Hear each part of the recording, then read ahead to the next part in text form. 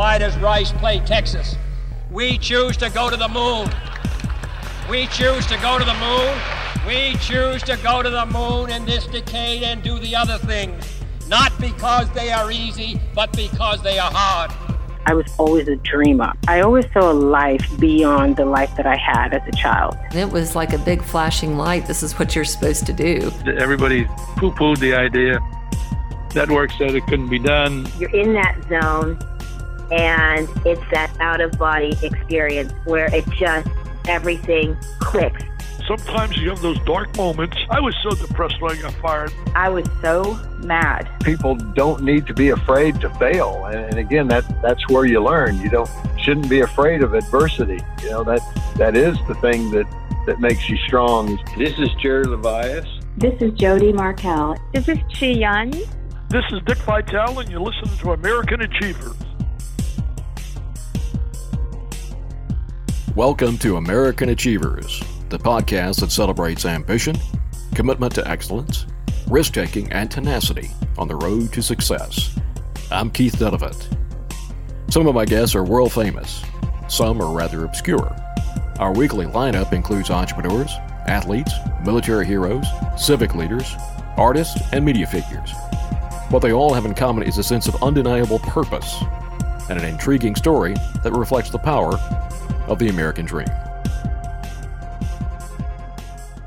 There is a little voice inside us all. Sometimes it is drowned out by the cacophony of life, and some of us choose to push the mute button. But if you're willing to listen to this mysterious force and trust it, you just might find that thing that lights you up inside and makes you whole.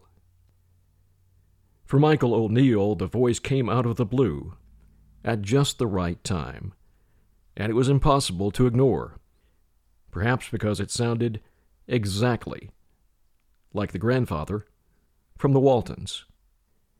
You may not know O'Neill's name, but he is an accomplished Hollywood character actor who has spent the last 4 decades chasing excellence and fulfillment. You probably know his face from Seabiscuit, Dallas Buyers Club, NCIS, Grey's Anatomy, or The West Wing. It all hinged on his decision, as a young man fresh out of Auburn University, to listen to that little voice and to follow it home.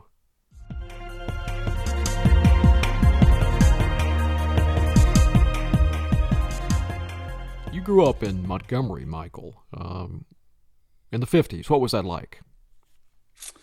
Well, it was, it's funny, it's all you know as a child, but it certainly had a profound influence on me, like a lot of children in that period of time. I was raised, both my parents worked, and I was raised by a Black woman who, I don't know, it's probably the closest to unconditional love I've ever known. So when the civil rights movement happened, and I had traveled everywhere with her, on the back of the bus. We'd go to the park and wherever we went, and I just remember the vitality of it and the quality of laughter and the stories that were exchanged. So I remember the bus boycotts. I remember, Dr. King. So my childhood, I think probably the most impactful thing that happened, and it still resonates for me, was the civil rights movement. And, Montgomery and Birmingham were the two sort of North Stars for that. Is that a good memory for you, thinking about those days? No, I'm sorry, it's not. The affection that I felt and the experiences that I had, were good. But, I was taught the custom of the South just like everybody else was. And the conflict of that for me, knowing that something was wrong, and not knowing what to do about it or not being brave enough to do anything about it, Keith, left a long tail on the kite, if you know what I mean. It both helped me fly and kept me on the ground. How old were you when you began to kind of appreciate the fact that was wrong? 6. And I say that again because, when the innocence of the childhood mind, I could never understand why they were called black, because I would often study Jenny's hands, and they were lighter than mine, So as a child, it just had a profound impact on me when we were told, and there's a very famous line in that period of time when all of a sudden you can't play with black children anymore. It's called, they have their own. And you go, what does that mean? It means they have their own, son. So they play with theirs and you play with yours. And so that, it just, it was painful. So when I look back on that period of time, it was very conflicting. It was confusing. My grandmother lived in New Orleans, and we would drive down to see her at spring break. And the spring break of about, I want to say 61 or 62 was the Selma to Montgomery March. And we drove right back through it at night. And I can remember my nose pressed to the glass of the car, looking at campfires. And I said, "What's that, Daddy?" And he said, "That's trouble, son. You stay away from that." So, we just have a very difficult history in our part of the world. And yet there's this tremendous, affection that exists. And tell me about Jenny and what she meant to you. As a child, having a caretaker, literally a caretaker, and it too was in many ways the customs. My mother and father loved me dearly, but they had to work. We were a middle-class family after World War II. My dad had come back from the Pacific Theater as a Navy corpsman, a medic, and he continued in the medical field for a pharmaceutical company. And my mom worked at the telephone company. So they were gone from 7 to 5 or 5:30 or 6. So my day, was filled with Jenny and adventures and cooking and gardening and just whatever Jenny did, I was like, I was glued to her. Bless her heart, she couldn't get away from me. So I guess what she means to me is that, I had another parent, really, I did. And that parent couldn't have been more loving to me or encouraging or, just take me wherever we were going. And what's the most important lesson you learned from your father? Wow. It's funny because my dad taught me a lot of things. He taught me to swim before I could walk. And I still swim in the Pacific, weekly. But that's not what you're asking me. I remember at about 13 or 14, he turned to me one day and said, "Be careful of whiskey, son. It's never been kind to our family." And he was right. But I think the lesson of the real lesson of my dad was we don't cheat. And I want to say, make sure your handshake is firm, that you look them in the eye. And, do your best, be honest and do your best. And what did you first dream about as a little boy, about becoming? Gracious. Probably to play quarterback for the New York Giants, which was not a great idea for a kid who was slow and in corrective shoes and didn't have a particularly good arm. But those NFL games, those great NFL games, they were such a part of our the mythology of our childhood that that was a great goal. That I went to Auburn. I know you're a University of Alabama graduate, and I wanted to play ball for them. but I no ambition about acting. I can promise you that. I was a leaf in the first grade, and they didn't let me act after that for a long time. I don't know how you mess up a leaf, but I did it. As I look back on it now, what I do realize is that I was an imitator as a child. I imitated all kinds of things that I saw. And there are a lot of actors that's the way they started. Now, I didn't know this until years later, when I started reading, biographies of well-known actors and found out that a lot simply had a great ear and an eye for imitation. And that's what I did as a child, usually in a very goofy way, Who did you do? Well, do you remember the Jackie Gleason show? Of course. And away we go. And there was a character on there, Freddie Guggenheim, something like that. Yeah. I'm going to try this for you. I would never do this for anyone else.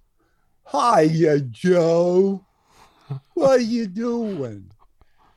That was Crazy Guggenheim or something like that. Can you do How Sweet It Is? Oh, no. I can't either, clearly. So what did you want to be at that point? I mean, did you have any real ambition? I mean, clearly you wanted to be the quarterback for the Giants, but I mean, who didn't? Truthfully, I wanted to be a doctor. I really wanted to be a doctor as a child. For a long, long time, I wanted to be a doctor. And I think it clearly had to do with my dad. And you asked me earlier, what's the most important thing that he taught me? And I don't know if this is I really don't know if this is a taught thing. It certainly was a thing that the power of example existed in. But what he taught me was that when things get critical, get very clear. And so when things are at their worst, I, for some reason, drop in. And my dad, because of his medic experience during World War II, I can remember things that my father did in terms of stepping into triage a really difficult situation. And I kind of learned, step toward that, don't run away from it. If you can help, help. If you don't know what you're doing, get help from someone who can. But there was a little girl hit in our neighborhood by a car, and the car was on top of her. And I heard a commotion, and I ran outside and I looked, and my father's car was in a curve down the street. It was still running and the door was open. And I took off because I thought something had happened to him. And when I got to the spot, this car that was on top of this little girl was actually in a driveway. My father was under the car. I saw his leg sticking out, and he was working on her, before they could get the automobile off of her. And so I think that was probably the greatest lesson. So what I wanted to be more than anything else, Keith, was an MD. Thanks for joining us on American Achievers. If you enjoy the podcast and would like to access our exclusive premium content, visit us at americanachievers.us or search for American Achievers at patreon.com. For a few bucks a month, you get to access our monthly email newsletter, the monthly American Achievers Extra audio program, and the quarterly Zoom show, American Achievers Green Room, where you get to interact with one of our accomplished and intriguing guests. For details, visit americanachievers.us and click on the Premium Membership button. Want to learn about my 8 books, including biographies of Paul Bear Bryant, Joe Montana, and Francis Gary Powers? Visit keithdonovan.com or your favorite bookstore. My latest, Speed, The Life of a Test Pilot and the Birth of an American Icon. It's all about Bob Gilliland and the development of the super-secret SR-71 Blackbird spy plane. Now back to the program. But you wind up at Auburn chasing an economics degree. Now, that's got to be some sort of story. No, I soured on medicine late in my teens. I had a godfather who was a doctor, and he died in his office alone. His hair was down to his shoulders. He had emphysema really badly and probably a drug addiction. and I saw it, and I thought, oh my God, is, you know, in a childhood or adolescent mind, this is where medicine leads. I don't want any part of that. So I went to Auburn without a tremendous amount of purpose, other than that I was the first in my family to be college educated. And it was a huge deal to my parents. I mean, they saved and worked and, you know, encouraged, and they really wanted me to have that experience, because neither of them did. And I don't even know, if I look back on the line of my DNA, I may have been the first ever. So I went there because it was really important to my family, and I wanted to go as well. I just didn't go there with a purpose about a career as much. I started in pre-dentistry and had no ambition to be a dentist, none. And, you know, this was before your time, Keith, but the Vietnam War was raging. My class, 1969, literally got the last student deferment in college. So as long as you were in college, you weren't drafted. And so, I mean, I ended up in economics because I had an eye and an ear for it. I understood it. And it seemed to me to be a good platform to go to graduate school. I knew that I needed to continue my education if I were going to do something skilled. And economics was a pretty good, you know, base for that. And how fearful was your generation of Vietnam, of having to, you know, get on that plane and go halfway around the world? Well, again, you know, we were of the generation in the South that we served, you know, so I knew that if they called me, I was going. I didn't have a question about that. You know, we didn't have the protest against the war. We didn't have the influences of the reality of Vietnam. What we knew is that you know, our parents had served and our grandparents had probably served, and we would serve as well. So, you know, I think you didn't get to the fear until they got close to taking you. And, you know, it was the first war that was televised. So we were actually seeing what was going on. And that was very, very, very sobering about what the war looked like. And then, you know, I was old enough to sort of see how soldiers were treated when they came home, you know, getting out of their uniforms as quickly as they could, because they were, you know, pilloried by whoever was around them as baby killers or, you know. It's interesting because I think it was inconceivable for this generation, or even maybe in our history, it was inconceivable that the government would lie to us. So it had to be blamed on somebody else. Couldn't be the government. So the soldiers that came home caught the blame. So yeah, it was fearful for a lot of reasons, you know. And I had guys that came back, and I saw their wounds, and I thought, you know what, this is serious. There's nothing, you know, you don't get shot and fall over like we'd seen in the movies. So when did acting first present itself? You know, a man came to Auburn and I had seen Hal Holbrook on television on PBS do Mark Twain. And it had a profound impact on me, Keith, because it was dealing with the very social issues in the late 1800s and early 1900s that we were dealing with, the questions that we were asking about race.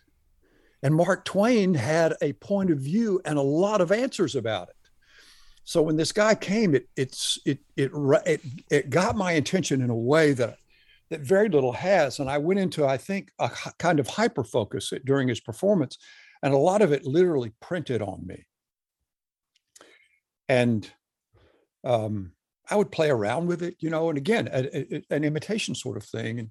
And Hal's work, Hal and I became friends over the years, over the last, 50 years until he passed away last January. And I admired tremendously, and we'd have wonderful conversations about Mark Twain and a lot of things in life. But that had, Mr. Holbrook had a profound effect. And then this man came, and I was in the air with it. It wasn't Hal, it was somebody else. And it really, I thought, I can remember saying to myself, Keith, there are two things I'd like to do in this life. I'd like to do Mark Twain on stage, and I'd like to play a good cocktail party piano. And those were the only ambitions that I had. That's quite a combo. I guess. But, what did your dad think about your ambition, your bubbling ambition at that point?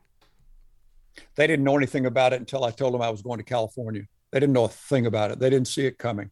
I remember sitting down the day I graduated from Auburn and saying, I just want to tell you, I'll backstory this, because this is sort of when you asked me about the nascent beginnings, it was seeing that Twain, there was something that happened to me. I won an award in my national fraternity. And part of the obligation of the award was to address the fraternity experience. And I tried to do that candidly. I was in Muncie, Indiana at an international convention, and I tried to talk about the positive things and that I thought the fraternity embodied, but also, some of the negative things. And I wrote a pretty good speech, and they recorded it. I didn't know this. They recorded it and they sent it out, to college presidents and stuff like that, or just quote unquote distinguished alumni. But the editor of the magazine of that fraternity was going to Los Angeles to do interviews with some of the Lambda Chi's. Lambda Chi Alpha was the fraternity that had distinguished themselves in the entertainment industry. One was Dean Jagger, one was Chester Gould. Chester Gould created Dick Tracy, and the last was Will Geer, who was playing the grandfather on the Waltons at the time. I don't know how it came about, Keith, but somehow or another they played that speech for Will. And Mr. Geer says, you know how to get in touch with this fellow? And they said, yeah, he's at Auburn. Mr. Geer says, call him. So they do. And I come to the phone and he said, son, this is Will Geer. I didn't even know how to pronounce his name correctly. I called him Mr. Greer for about the first. And he said, son. Could have just called him Zeb. Yeah, really. He said, son, I think you should try acting before the corporate structure snaps you up. And I said, Mr. Geer, I don't know anything about it. He said, well, come to California. I'll work with you. So I said, can I call you back? Probably the soberest thing I did in that conversation. And he said, yes. He gave me his phone number. And I waited a bit and I thought, oh, this is, two things were transpiring at once. I was leaving college, but even more significant than that was that they were winding down the Vietnam War. They didn't want me. They had me and didn't want me. And so all of a sudden a gap was open in my life, and I'd applied to graduate schools, but the gap was there. And I thought, you know what, let's go find out who we are in the world. And, but I was hesitant about the acting thing. And I went to talk to a man. He owned the lumber yard in Auburn. His name was Ed Lee Spencer.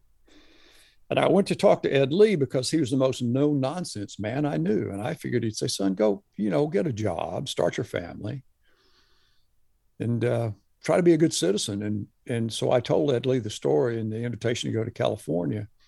And he leaned back in his chair and he said, well, you have to go, don't you? And I said, excuse me? And he said, well, you have to go. He said, you don't want to look back on your life and wonder how it might have been. And Keith, you could have knocked me over with a feather. It was the last thing I expected. And so I loaded up my car and drove to California. And I didn't even know where Hollywood was, if I'm honest about it. And I got there, and it wasn't acting. It still wasn't acting. What it was could I survive in a place I didn't know? Did I have the mettle, to make something of myself? I think more importantly, I wanted to find out who I was, who and what I was, if I had some gumption. And so I guess, the acting evolved from there. And I'm sorry, that's really not the question you asked me, but doesn't matter. It's a great answer. So what do you think Will Geer saw in you in that short clip? I mean, that's extraordinary. Well, I think I would like to think this, and I'm going to speculate about this. And there's a caveat that goes with this. I think he saw that I was honest. And I think he saw that I tried to speak to the heart of the matter. And sometimes emotionally so. And that's a lot of acting. to be honest, to speak to the heart of the matter. And if it's emotional, so be it. And so there was an inclination that I had some of the prerequisites, I guess. Now, I will say this, Keith, when Will invited me, I assumed that he had specifically picked me out of the lineup, right? I was number 4, but I was the one in the lineup. And as I worked with Pop over the years, I heard him say that to, I bet, 35 people easily, maybe more. Yeah, you should come to California and try acting. I was like, oh my God. Somebody get the fish hook out of my mouth. I took that thing hook, line, and sinker. But your friend at the lumberyard, he was right. Yeah. Because if you had an idea, you had to follow it. Yeah. And that was probably the boldest move I could have made, or the most challenging move I could have made. I was raised to go to college, come home, get a job, get a wife, 2 kids, and 2 cars, and live right down the street from my family. So when I told him I was going, it did shake him up a little bit. My mother cried. My father said, well, I always knew you'd do something. I just didn't know what. And, but yeah, Ed Lee was right. About 3 years ago, I got cast in a series called Council of Dads for NBC, and it's a role that I'd waited on for about 25 years. And I was going to drive from Birmingham, because I was there at that time, to Savannah, where we were going to begin filming. And I stopped by the bank that Ed Lee had been involved in and asked if I could speak with him. They said, well, give us your number and so forth. And I don't blame them. And I finally got, the long and the short, his daughter made an arrangement for me to come and see him. Now, Ed Lee's got to be in his 90s and sharp as a tack. And I got to thank him for saying something that literally changed the direction of my life. But that was a sweet moment for me to be able to look him in the eye and say, Ed Lee, you were right. And moreover, there's no way I'll be able to express how grateful I am for that advice. And he said, well, I'm glad you took it. I don't remember giving it. You're listening to American Achievers. Stay tuned for more conversation. So you started working with Mr. Gere. Mm-hmm. What's the first thing he taught you about the craft? Throw yourself in. Throw yourself in. I didn't know how to act, Keith. I had no idea. I was kidding with you, but it's true. I had been on stage once in the first grade as a leaf in a Thanksgiving pageant. I can remember the uniform, or the 2 pieces of cutout paper that were painted green. So he believed, and rightly so, he taught me that it was an apprenticeship and that you learn it by doing it.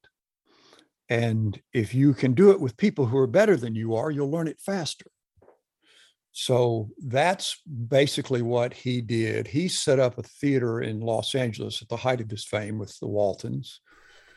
And I have to understand, Will worked Doc Bart's Riverboat show. He did Chautauqua tours. He did silent films. He did some of the first when talkies came in, he did radio. He was basically a lexicon of about 80 years of, American theater. And one of the things that he taught me, he had learned from Minnie Maddern Fisk, who was the first lady of the theater at the turn of the century. They hired him as a juvenile in Chicago. And one day during a matinee, she blocked his exit from the stage. And she said, Mr. Gere, successfully speak your way out of this situation under her breath.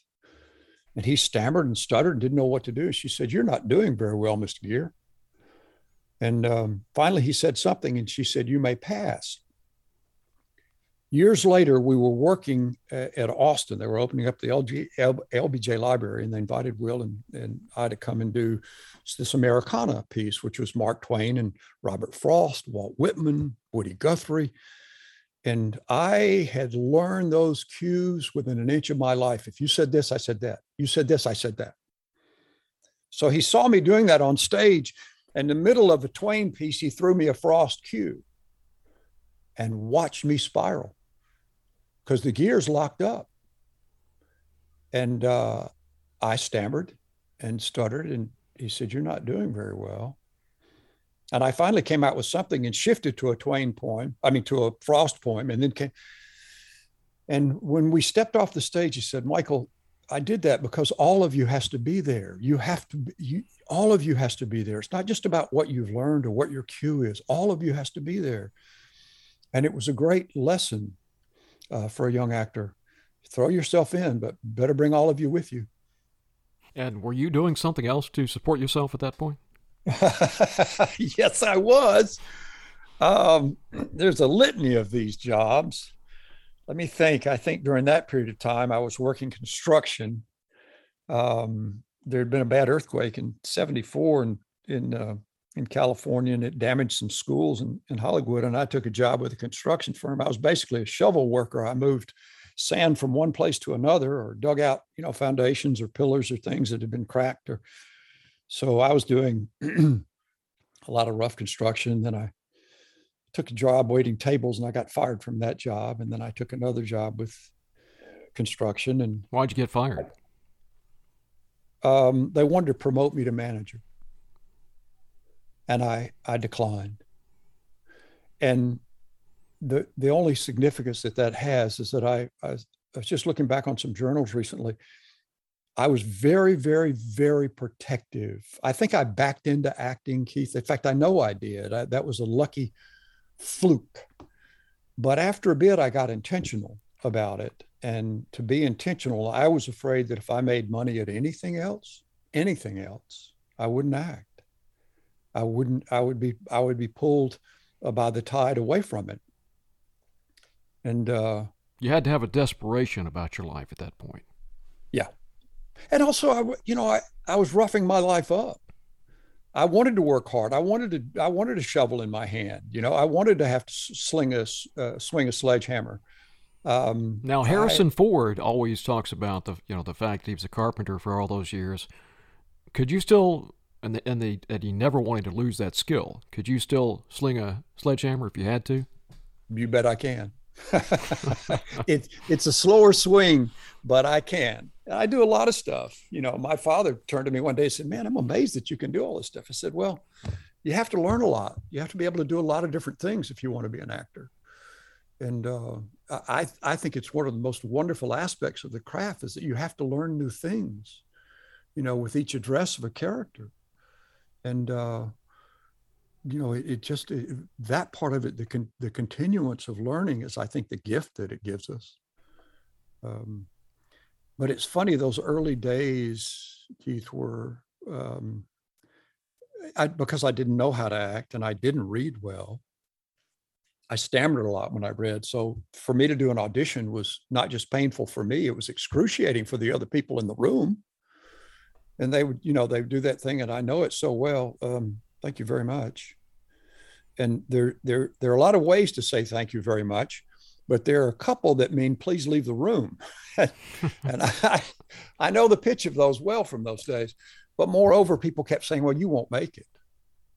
Oh no, this is not going to work out. You can't make it." And the more they said it, the more, I don't know if the word is resentful, but it probably is. The more I can remember thinking, you don't know me well enough to tell me if I can make it or not. You don't have that. You don't have that power. So I really dug in, and I started to study hard. Will's daughter was an incredible teacher, Ellen Gear. She'd been the original ingenue for the Guthrie Theater when that was first formed in Minneapolis, and for Tyrone Guthrie of all people, the beginning of the thing. And Ellen was just an incredible teacher and a wonderfully wise person. And I adored her. I learned so much from her because she, because Will would say to, anybody come to California, try acting. But then Ellen got left with the refuse of that. And this particular refuse was me. So she helped me. And yeah, there were a lot of jobs, a lot of construction jobs, you know, and I moved to New York.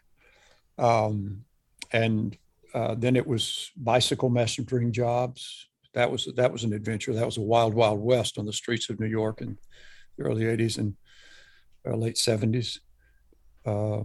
Some waiting, some bartending. Again, I was most always fired from those jobs. I taught school for a little while. That was actually a meaningful thing to do. I unloaded boxcars at the old Penn line. I worked for the railroad for a bit. So you do what you have to do. And what do you consider your big break? Probably my big break was meeting Mary Peterson at Universal. And, you know, in the old days, you could go around. They didn't have the gates up at the studios. And this predates a better break. But, you know, you could go in, and of course, because I wasn't an actor and hadn't really done anything, I made up a resume. And then as I would get a job, I would strike off the line at the bottom and add the real job to the top. And my goal was to get it all legitimate. But in those days, you could walk around. You could walk into the studio, and you could walk, you know, down the halls, and you might see a casting director's secretary, and then you slip them your picture and resume and say, you know, if anything comes up, just. And most of those, you know, ended up in the circular file. But Mary Peterson, I met at Universal, and she was the first casting person to have faith in me and tried to cast me in something, a miniseries called Centennial. And they ultimately ended up going with somebody else. A producer hired a friend. But I remember Mary, and she actually helped me get my SAG, Screen Actors Guild card, which was difficult in those days because the only way to get a SAG card was to have a SAG job. But the only way to get a SAG job was to have a SAG card. So you can see the riddle in that one. But Mary helped me, and I got hired on a show called Quincy M.E. No, I take that back. It wasn't that. It was, that was the second one. The first one was the Shirley Jones show. It was a short-lived show with John McIntyre and Roseanne Arquette and Shirley Jones. Right out of the gate, I'm working with an Academy Award winner. And I got my Screen Actors Guild card on that gig. And I think my episode ran, and they canceled the show. And I should have known something then. But I went on to work for Mary on Quincy M.E. with Jack Klugman. But the big break for me, Keith, honestly came with a film called Ghost Story. And that was shot in about 1979, 1980.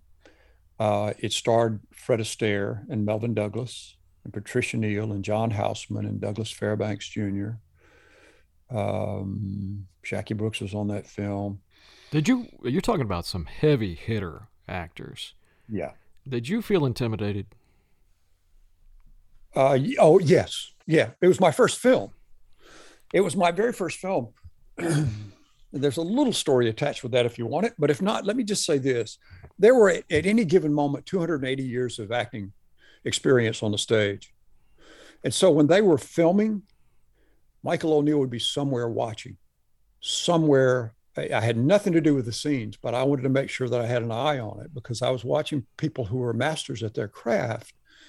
And I remember once there was a roundtable scene with all the older guys, and it's, you know, the Ghost Stories, the genre is horror, but it's not, it's a suspense film. And they've done something as young men, and they come together to discuss it as old men. And when they're doing it, I'm sitting behind the camera off, you know, obviously off screen in the side of the room, but I'm watching. They're this wonderful long, you know, cherry wood table. And I keep seeing emotion underneath, Keith, emotion under the table. And I kind of bent down, I curved down, and I looked, and it's Mr. Astaire's foot. And I watched it for a little bit, and I realized as I saw the dialogue of the scene play out that Mr. Astaire had tapped out the rhythm of the scene for himself. And once he had that rhythm, he had the scene. And I thought, oh my God, I just watched Fred Astaire, because he started as a drummer and then he moved, you know, went to dancing. It was his language, his first language was rhythm. So I learned, take with you whatever you can take. Remember your first phone number if you can, and use it in the scene if you can. Did you understand at the time that you're in a business that's cumulative, that it's learning this and this and this, and if you survive long enough, you're going to be an accumulation of all of these pieces of craft? I wish I'd had that faith. The early days, you didn't know whether you were in or out. I have the vantage point now of looking back over almost a 40-year history, but none of that existed then. So you're sort of operating on faith that you will, A, get in to the industry, and B, stay in the industry. Those are two different things, and they're very serious crossroads. But no, I didn't. In answer to your question, I didn't know that. I simply was shark-like looking for the next job in front of me and hoping that I would get it. Because again, understand, I was a neophyte actor. I was learning, I believe, Will, you learn it by doing it with others. And if they're better than you, you'll learn it better, faster. And they were all better than I. They were all better than I was. They knew what they were doing. I didn't read well. I stammered, and I remember I was given a piece of advice by him. He said, I want you to go home every evening and read Time Magazine out loud, or Look Magazine, or whatever it is, read it out loud. And so I would work construction during the day, and I would go sit and soak in a hot bathtub at night and read it out loud until it started sounding like human speech, which it hadn't heretofore sounded like human speech. It sounded like a guy that didn't know how to read. I did know how to read, by the way. I just didn't read aloud very well. How did you conquer that? That exercise, staying with it for months, reading it aloud, read it aloud. And in some respects, I think I'm a better reader than I am an actor, because now that mechanism is so well worn that you can hand it to me and I can read it and I can deliver it, because it was so important to even take something that's what we call carrying the mail, exposition, and make it sound human, make it sound as if it has a life in it that is the first life that it's ever breathed. And that helped me a lot. And then just continuing to, over the years, to work on it, keep working on the ability to, the mechanism of picking it up and making sure that it was connected to something and had human breath under it. It sounds like, as you mentioned earlier, that when you got rejected a lot in your early days, that there was a defiance that almost drove you, right? How did you avoid all that rejection from wounding you? I didn't for a long time. I don't know that any of us, when we're young, can, because it's rejection. And it stings. And particularly when you're an actor, it's you. It's not your music. It's not your accounting sheet or your presentation. It's you. And it took me a very long time to learn that it's really not personal. But in the early days, it did smart, but it did create the sense of, I'll show you. I am not done. I refused to, this knocked me down, particularly if I wanted the role, it knocked me down. I am not staying down. I will be back. I will find you and I will get you. And I really don't know where that came from, other than I always hated being underestimated as a kid. I didn't like it. I didn't like the feeling of it. And I don't know, is that hubris? I don't know what that is. I was an average kid, but to underestimate me really did something in the launch sequence for me that got me going. Thanks to Lane McGivney and all the good folks at Boutwell Studios for all the TLC required to bring this podcast to life, and audio engineers Joe Beeman and Jonathan W. Hickman. Remember, everyone has a special talent. You just need to identify it, cultivate it, and be willing to pay the price. You too can become an American achiever.